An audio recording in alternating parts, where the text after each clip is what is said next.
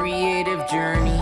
It's easy to get lost, but don't worry, you'll lift off. Sometimes you just need a creative pep talk.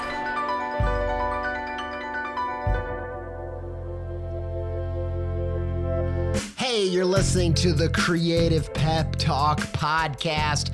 I'm your host, Andy J. Pizza! Every episode of this show starts with the idea that on the creative journey, it's easy to get lost. And I genuinely, very deeply, from personal experience, believe that this is very true. So true that it hurts almost every time I hear it. We have often spoke about how in our everyday, when we do get some space to actually make something, that we can't often make any progress. Because when you're truly lost, you don't know if every step is getting you closer to where you want to be or further away. You know, if you don't know, like, where should I'll go this way, and you start walking, every step starts hurting because you're like, wait, am I getting further from being found? I don't know, because you're lost. So you take a few steps in one direction, you're like, no, man.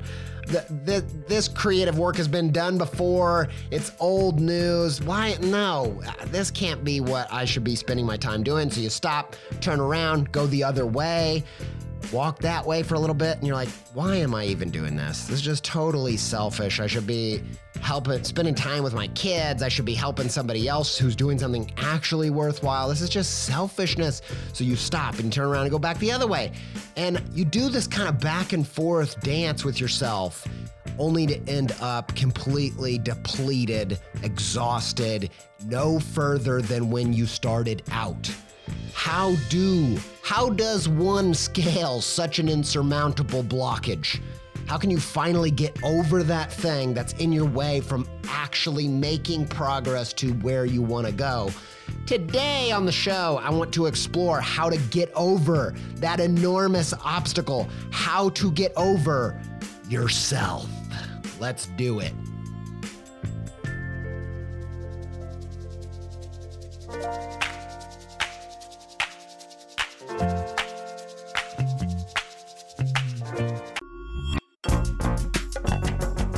This episode is supported by In the Making, an original podcast brought to you by Adobe Express, the all-in-one content creation app included in your Creative Cloud membership. If you are trying to boost the YouTube, TikTok, Reels content side of what you're doing, one episode of In the Making that I think will be super useful to you is their episode with John Ushai. I think John's method for including his audience in the process is really inspiring. And if you want to hear about that and more about leveling up your game in the creator economy, just search In the Making in your podcast player to listen. Many thanks to In the Making and Adobe Express for their support.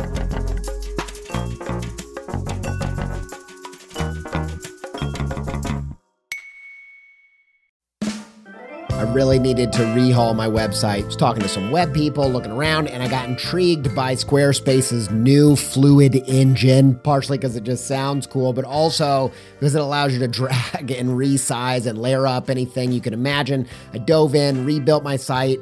It's the most me site that I've ever had. I just absolutely love it. Launched it. Got such a great response. Some industry illustration and designy peers even reached out and was like, hey, who coded this thing, man? I'm like, y'all, I did it by myself. No coding with Squarespace's new Fluid engine. I told him, like, you should go check it out. You're going to be surprised with what you can do. And I built this thing before Squarespace reached out to sponsor the show. So I was like, boom, easy peasy. I was going to tell you about this new site anyway. Go check it out, andyjpizza.com, if you want to see what I did with it.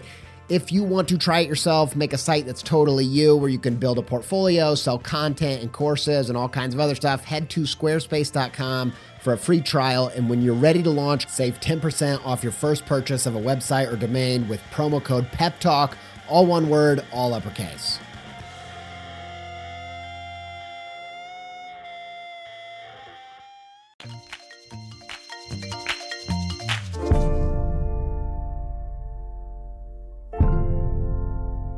Chapter 1, get all of you on the same track. The first thing I think you have to do to really start making progress and get past yourself from self-sabotaging is you've got to get out of that lost creative loop by getting every aspect of yourself going the same direction.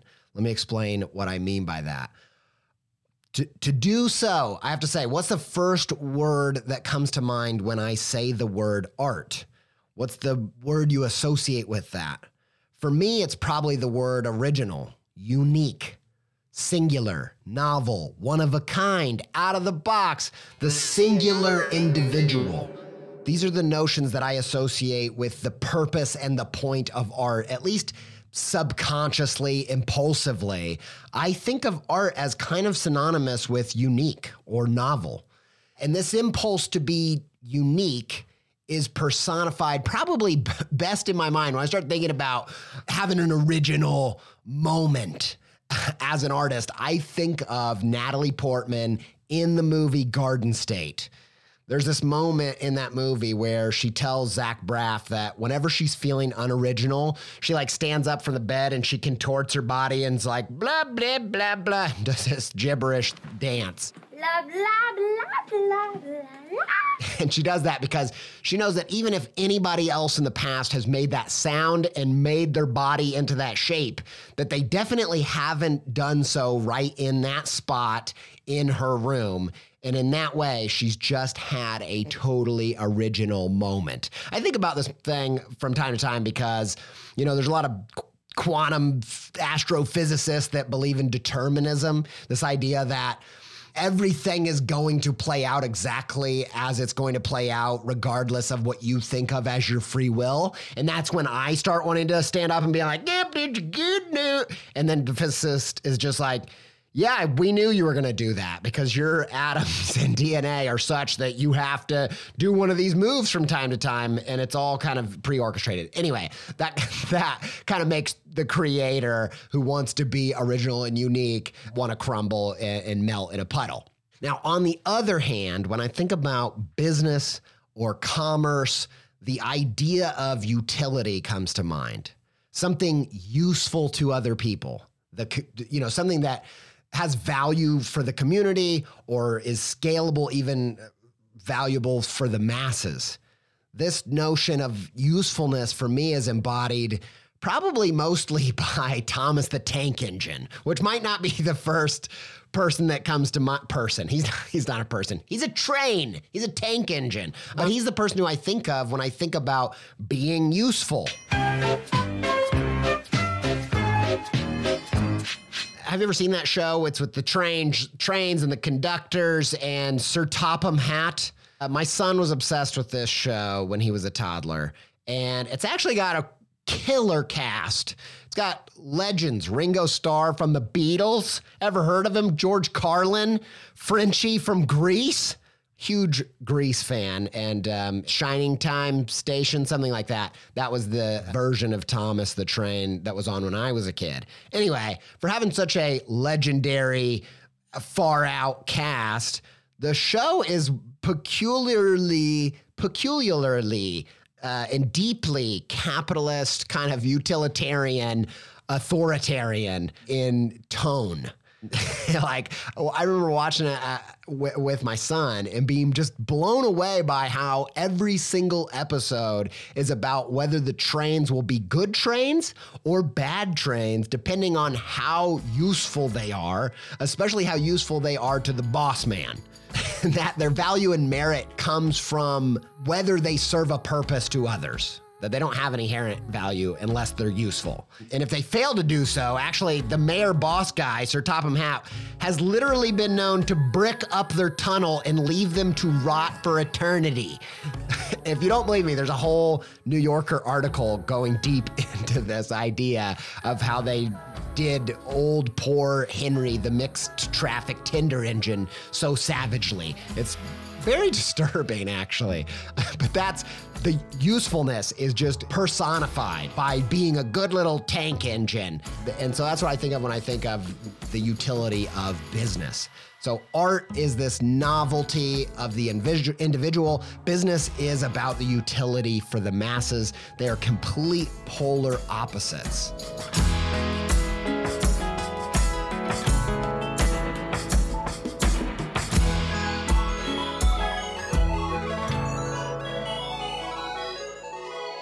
So what does this have to do with getting all of you going the same way? Well, you can imagine this kind of notion of art's about being original, business is about being valuable. How shocking it was to me when I first heard that the best working definition for creativity for neuroscientists, the best definition they have when studying the brain and how creativity happens there, they define creativity as something that is both novel and useful, something that is both surprisingly original and unsurprisingly utilitarian.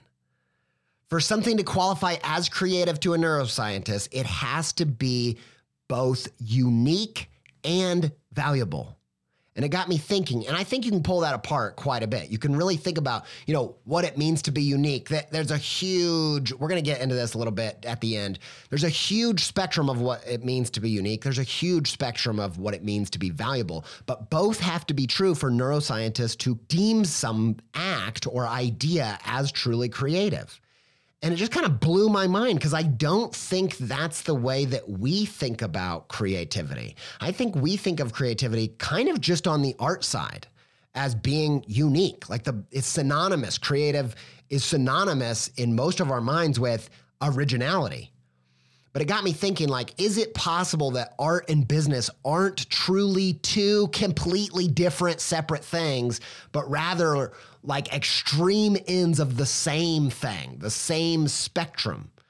That spectrum being creativity. Is it possible that artist Jekyll and the businessman Mr. Hyde are really shockingly just different expressions of the same person, man? I mean, in one way, there's absolutely no denying it. They are two wildly different expressions of one thing, being human. The need to identify both as the individual and as a piece of the whole is a deeply human need that's also a complete contradiction. There's a tension and a balance to this expression. And what if true creativity was found in expressing both at the same time, man? What if that's what the neuroscience definition is all about, that it's implying? Now let's take a little side train track down a totally different thing. Let's talk about a new Marvel show that I took a huge break from Marvel. I want to get a little credit for that. I didn't watch any Marvel movies for a long time, and I was very sophisticated, and then my friend got me watching them again, and then my daughter got into it, and I'm swept up in the whole thing. Truth is, Marvel was a huge part of my childhood, and now I'm just a complete nerd all over again. And I always have been. That's the truth. That's the Mr. Hyde that I've been hiding this whole time. But I'm not some sophisticated artist. Anyway, there's a new Marvel show out called Moon Knight. I'm not going to give any spoilers away. 3 episodes have been out. I have seen them. I'm just going to talk about the premise. My inner nerd is super excited about this show because for me, when I was little, I loved the Marvel cartoon series, like the 90s X-Men and Spider-Man shows. Those were like my total number one jam as like a preteen. And then my main Marvel obsession was the trading cards. I don't know if it was just that my family was crazy about sports and sport trading cards and all that kind of thing. And I just wanted to be part of that community, but also an individual. So it's like, I'm not into sports, but I do have cards. I don't know. Very, very within the theme here. But there were a handful of superheroes that I knew only from 1 or 2 of those cards that I owned. and I didn't have access to the comics or anything else about them. I liked how they looked. I liked the little blurbs of their stories on the back, and I love their superpowers. And that's how they became my absolute favorites, even though I didn't have, much to go on. And maybe it's just the kind of annoying artist in me that wants to be original, but I just love those obscure characters. So characters like Deadpool, Black Panther, and Moon Knight were my favorite, even when I was really little. I was so cool, man. Very, very ahead of the time. But never in my wildest dreams did I think I'm going to grow up into a world where whole mega budget series are going to be, dedicated to these characters, and I'm basically living my childhood fantasy. Anyway, the premise of Moon Knight is basically a modern day superhero version of Jekyll and Hyde, the proverbial disassociated identity formerly known as multiple personality disorder. And I just got thinking, why does this trope never cease to capture my attention and a lot of other people's attention? What do we relate to? Most of us don't have dissociated personality disorder. And I think psychoanalyst Carl Jung would probably be like, disorder or not, this is every person's story, because we all have to wrestle with and contend with the duality inside of ourselves. And I know what you're thinking, dude, what is this abstract, esoteric, deep dive into,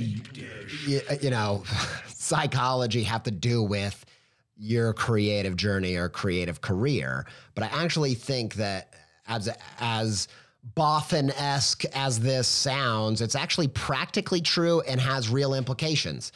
You have a duality within you. You have these two versions of you that are trying to go separate ways. And it's, I think, why you walk one way, stop, turn around, and go back the other way, and end up in the same place having made no progress in your creative journey. You have the one part of you that is the persona that you show other people, the acceptable image that we project out into the world. Let's say that of a artist or a doctor, Dr. Jekyll, and the shadow of our true selves, the part of us that we repress, and dare I even say Hyde, aka Mr. Hyde. Hi-oh. But Moon Knight, Jekyll and Hyde, Fight Club, Portman, and Thomas. I know what you're thinking. You're like, Andy, wait, you can't. There's no way. Is Natalie Portman actually Thomas the Train? Love, love, love, love, love, love, love, love, love. Okay, that's just insane, but I'm just putting this out here. Sir Portman hat. Give or take a few letters. It's right there, man. But more importantly, let's get to the point of all this. Even without watching one episode of Moon Knight, just knowing the premise, you can be pretty much certain that the point of this story is the same as all of these fables and myths about how we must take the parts of ourselves, the thesis of our persona, and the antithesis of our shadow, and we have to synthesize and integrate them. Otherwise, chaos will ensue.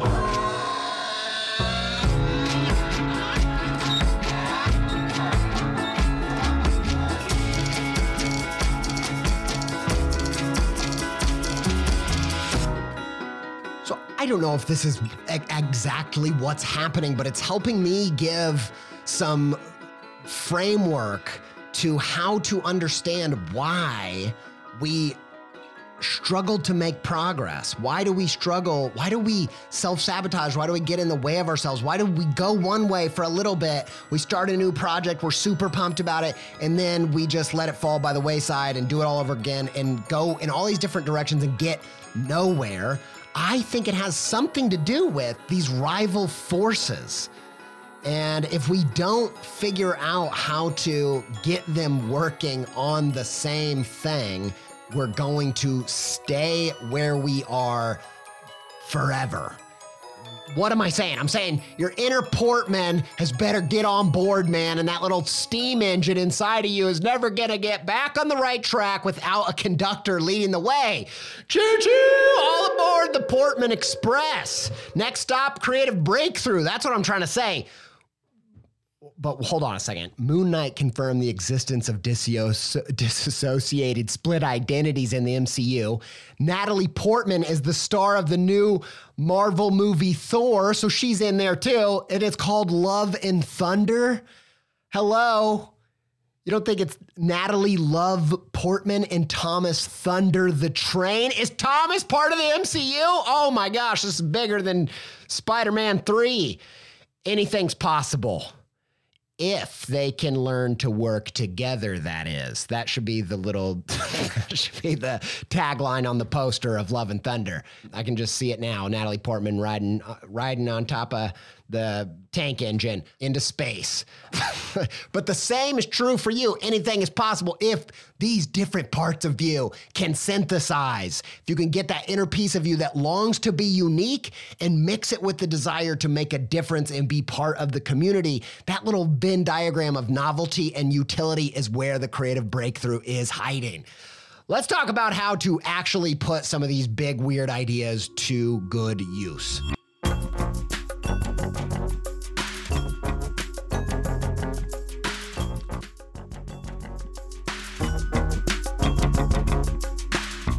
Chapter 2, restore the balance.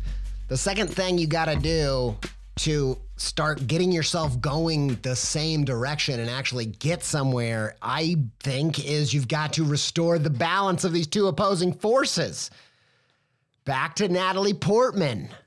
She's already had experience. She very easily could be split identity with Sir Topham Hatt.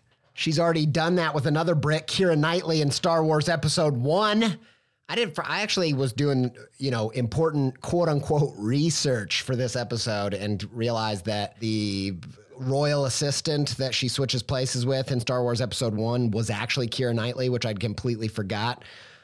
Little bit of juicy pop culture content coming at you just to completely muddle up this whole insane thing. But the two opposing forces of novelty and utility, not unlike the light and dark side of the force. You got to figure out how can you get right in the middle of these things where they overlap. How do you do that? What does that look like? And I've wrestled a ton with the notion of what kind of podcast this actually is. Is it a creative podcast? Is it a business podcast? Is it a creative career podcast, which is kind of both, trying to strike the balance of those things? Creative practice. I've always felt kind of this inner pushback on the notion of career because it seems like it's making art all about money, which just doesn't feel right.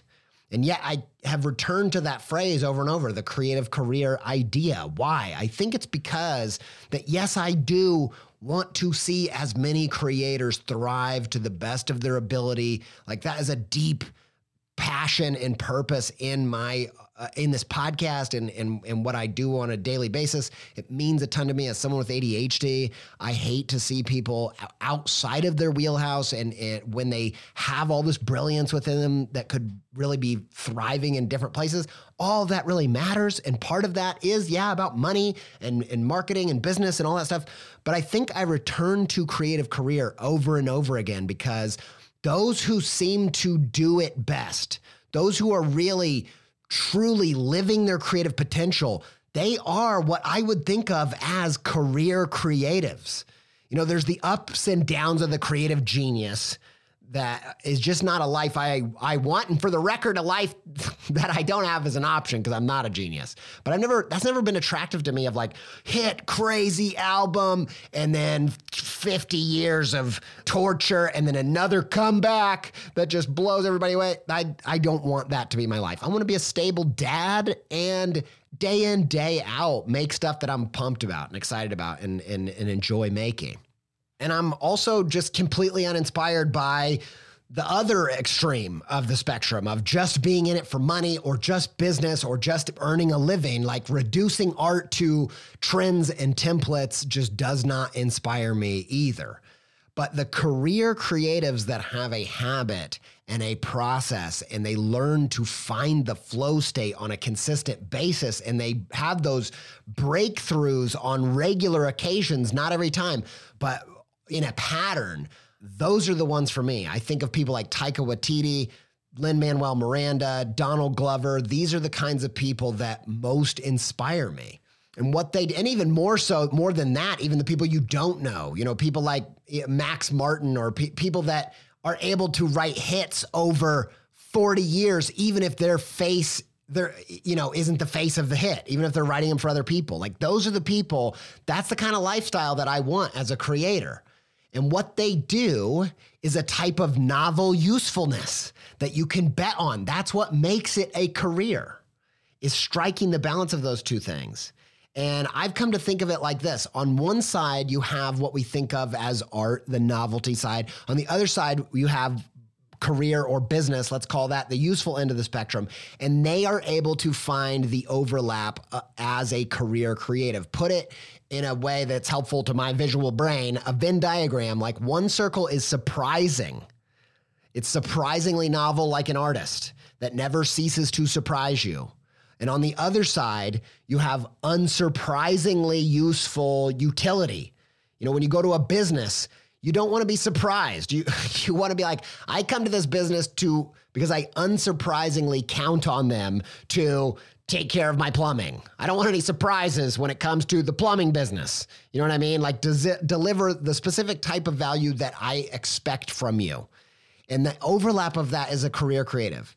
Every Taika Waititi movie unsurprisingly surprises me, both at the same time. Like, I know what I'm going to get. I know I'm unsurprised by the fact that I'm going to be delightfully surprised every time. That is the career creative, striking the balance. And actually, I think the best businesses actually do this as well. Maybe lean towards the utility, but they haven't lost sight of the fact that business is also about creativity, innovation, that you need something novel, something different than the competitor. I think Apple, when it was at its best, warts and all, it's got all kinds of other issues or whatever, but Apple at its best would consistently show up every few years with something unsurprisingly surprising. I think the business side has to take away, like, you need an element of novelty. You need some of that innovation. The lesson for creators, though, is like Apple, you don't have to invent the personal computer, the iPod, and the iPhone with every single piece that you make. You can take those novel things and create a utility, a useful style or voice or practice around them. You can create a whole business ecosystem around those little breakthroughs that come every so often. And over the coming weeks, we're going to be diving into a series that is all about just that. It's the Career Creative series, if you will. But for now, let's dive into an activity that will help you approach your practice in a way that restores balance to not just the art novelty, not just the business utility, but the creative that embodies the best of that spectrum. Let's do an activity. Let's take some action. Here's some homework, a practice that can help you embody this thing in real time in your creative practice on a daily basis. All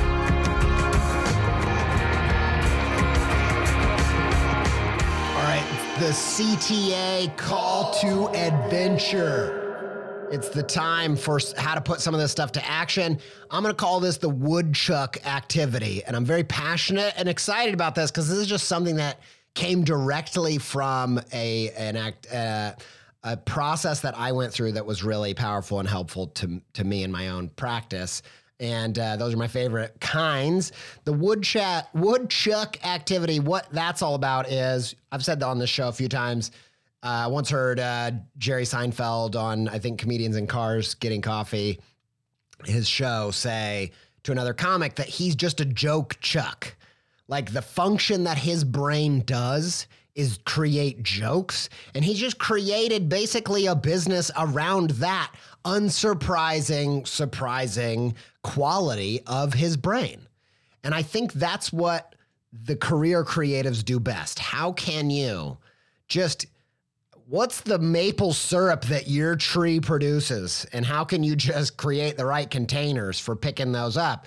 And this is the activity that I did to try to get to the bottom of, like, what kind of work do I think I can show up and do in an unsurprisingly surprising way on a fairly consistent basis. And I took all of the episode art and I sorted through it, the best examples of different categories.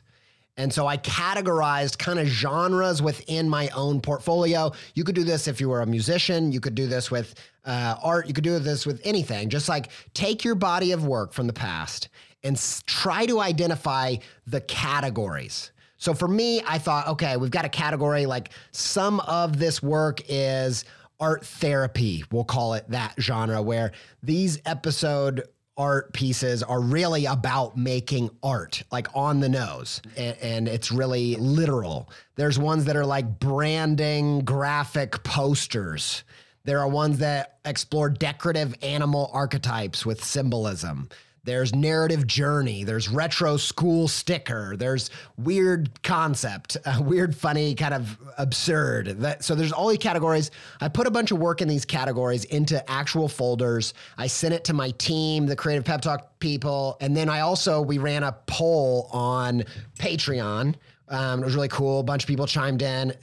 Narrative journey storybook category won, by the way, but also some of the other ones performed well, including retro school sticker. But that was the first thing. So I categorized all these things, got feedback from some people, but ultimately I wanted to filter them through that Venn diagram of novel and useful. And I wanted to think, which of these are most often really novel, in that they're like a unique concept and, coming together in a kind of elegant way that just fits and works in this novel way, but also are things that are in the business side where I know I can show up and do them every day almost. Like maybe they're not all great, but they're all good. And I just it helped me sort through. Like I realized there's categories here that they have the potential to be really great on the novel side, but they're really hard for me to come up with. And so it'd be difficult to create that maple syrup business. It'd be really difficult because I'm not a woodchuck of this particular category. Like my brain doesn't just do that. It's a lot of effort. And so in order to be the career creative, to find the thing that strikes the balance of both, I had to work through which of these comes natural most often, and I know I can build a system around it. That's what a business is. Les McEwen, the author of Predictable Success, a business book, he talks about a business starts taking off when they find a predictable market stream that they can count on. And that's how you can have enough predictability to build the systems around it in order to actually thrive. And so in terms of career creative, you can't just be waiting for those 1 in a million hit singles. That's how you end up becoming the one-hit wonder. And you also can't just be churning out uninspired stuff that's the same thing you've been making for years and years and years and completely unsurprising people. And so for me, this process was super helpful. So you can categorize your work, maybe get some feedback from other people, but then also filter it through the Venn diagram of which are the ones that really feel novel, they really feel unique, they really feel special, but they also feel like something that comes natural.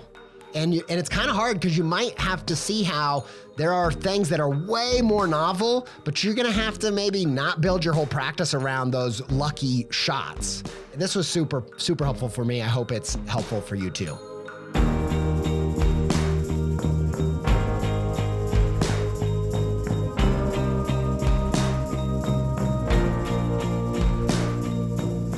Last thing I want to share with you, we'll call it the final chapter 3, break the binary.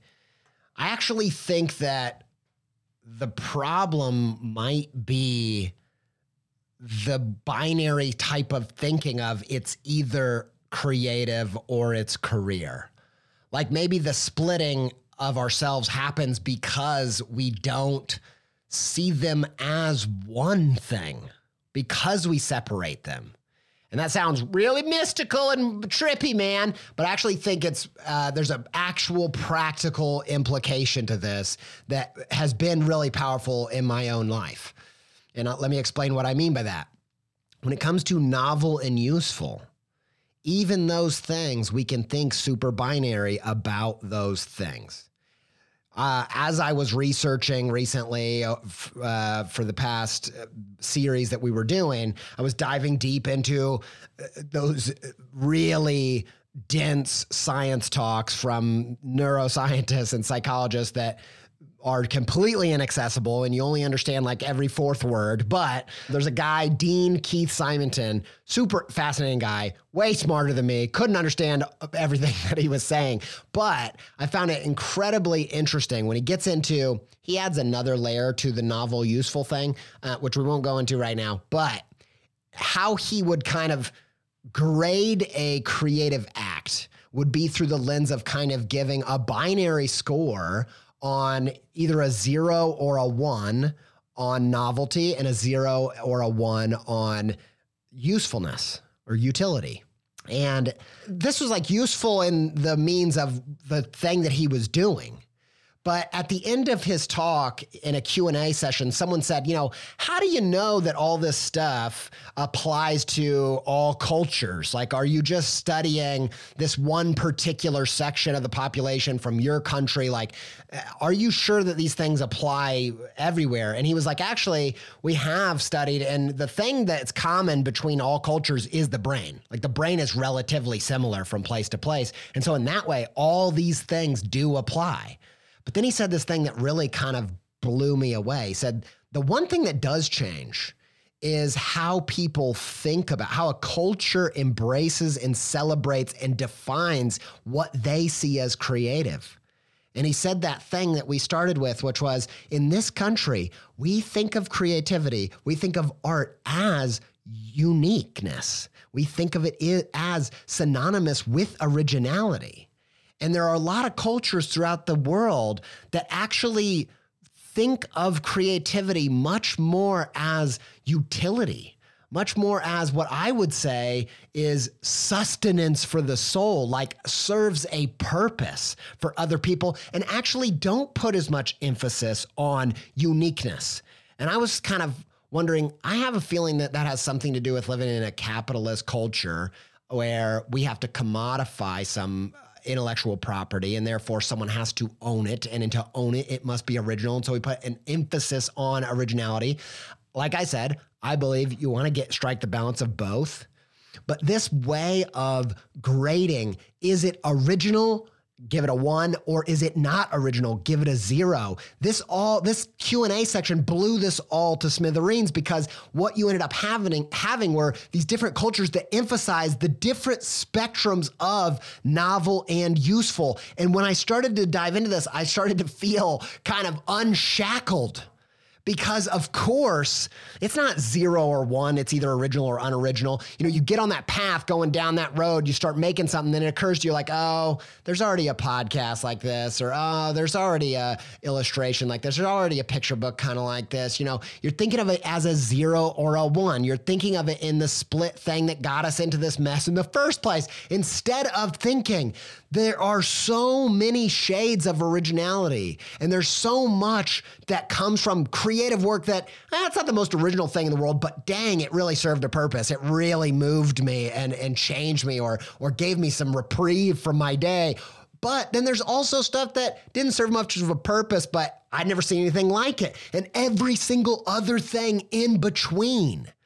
And just knowing that cultures and different people actually value and think about and define creativity in totally various different spectrum kind of ways should unlock and destroy that splitting binary within you that says, should I even do this? There's already things kind of like this. Well, are there any of them that have filtered through your hand? Because that might not be a 99% A+ original, like it blew the world's socks off, but maybe it's just like a C+ on the original side. Like there's a derivative quality to it, but it also came through your hand and your voice and your other influences and your other experiments, but then also it freaking really served a purpose for your community. It was an A+ on that side. And every creative endeavor you do, every movie you make, every piece that you make is gonna be somewhere, not pass or fail, but on that spectrum, and therefore a worthwhile endeavor. And if you can embrace the oneness of that, I really think you're going to find that sweet spot in between. You're going to get both sides of you to come together into one and go one direction, working on the same team and actually making some progress.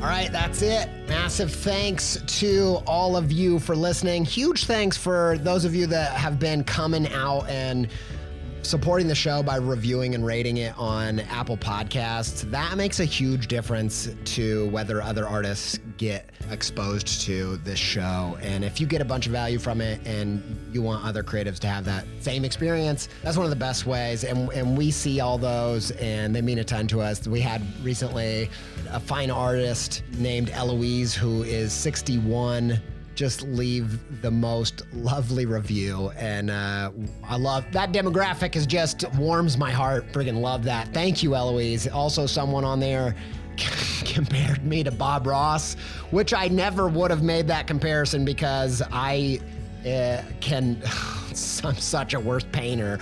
More of a digital artist. I'm proud. Look, I think I'm good at making digital art, and I do add some paint in there, but I'm nothing compared to Bob Ross. But that warmed my heart as well. So thank you so much for all of you for doing that. If you've never done that, that's a great way to help us out. Huge thanks to Yoni Wolf and the band Y for our theme music and our jingle. Incredibly huge shout out to the Creative Pep Talk team, who I just adore and could not do this show without Connor Jones of Pending Beautiful editing this show. Just taking it to the next level, man. Making it a show, not just a podcast.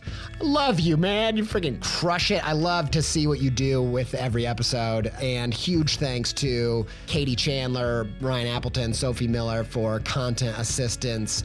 Lots of good ideas. Ryan had some good punch up ideas for adding to this episode. And yeah, if you liked the Striking the Balance Star Wars bit, you can thank Ryan. If you hated it, you can blame him. But seriously, thanks team. Thanks to everybody for listening. And until we speak again, we're going to keep going on this Career Creative series, and we're going to get into Striking that Balance over the next coming weeks. Hope you dig it. Speak soon and do whatever it takes to stay pepped up.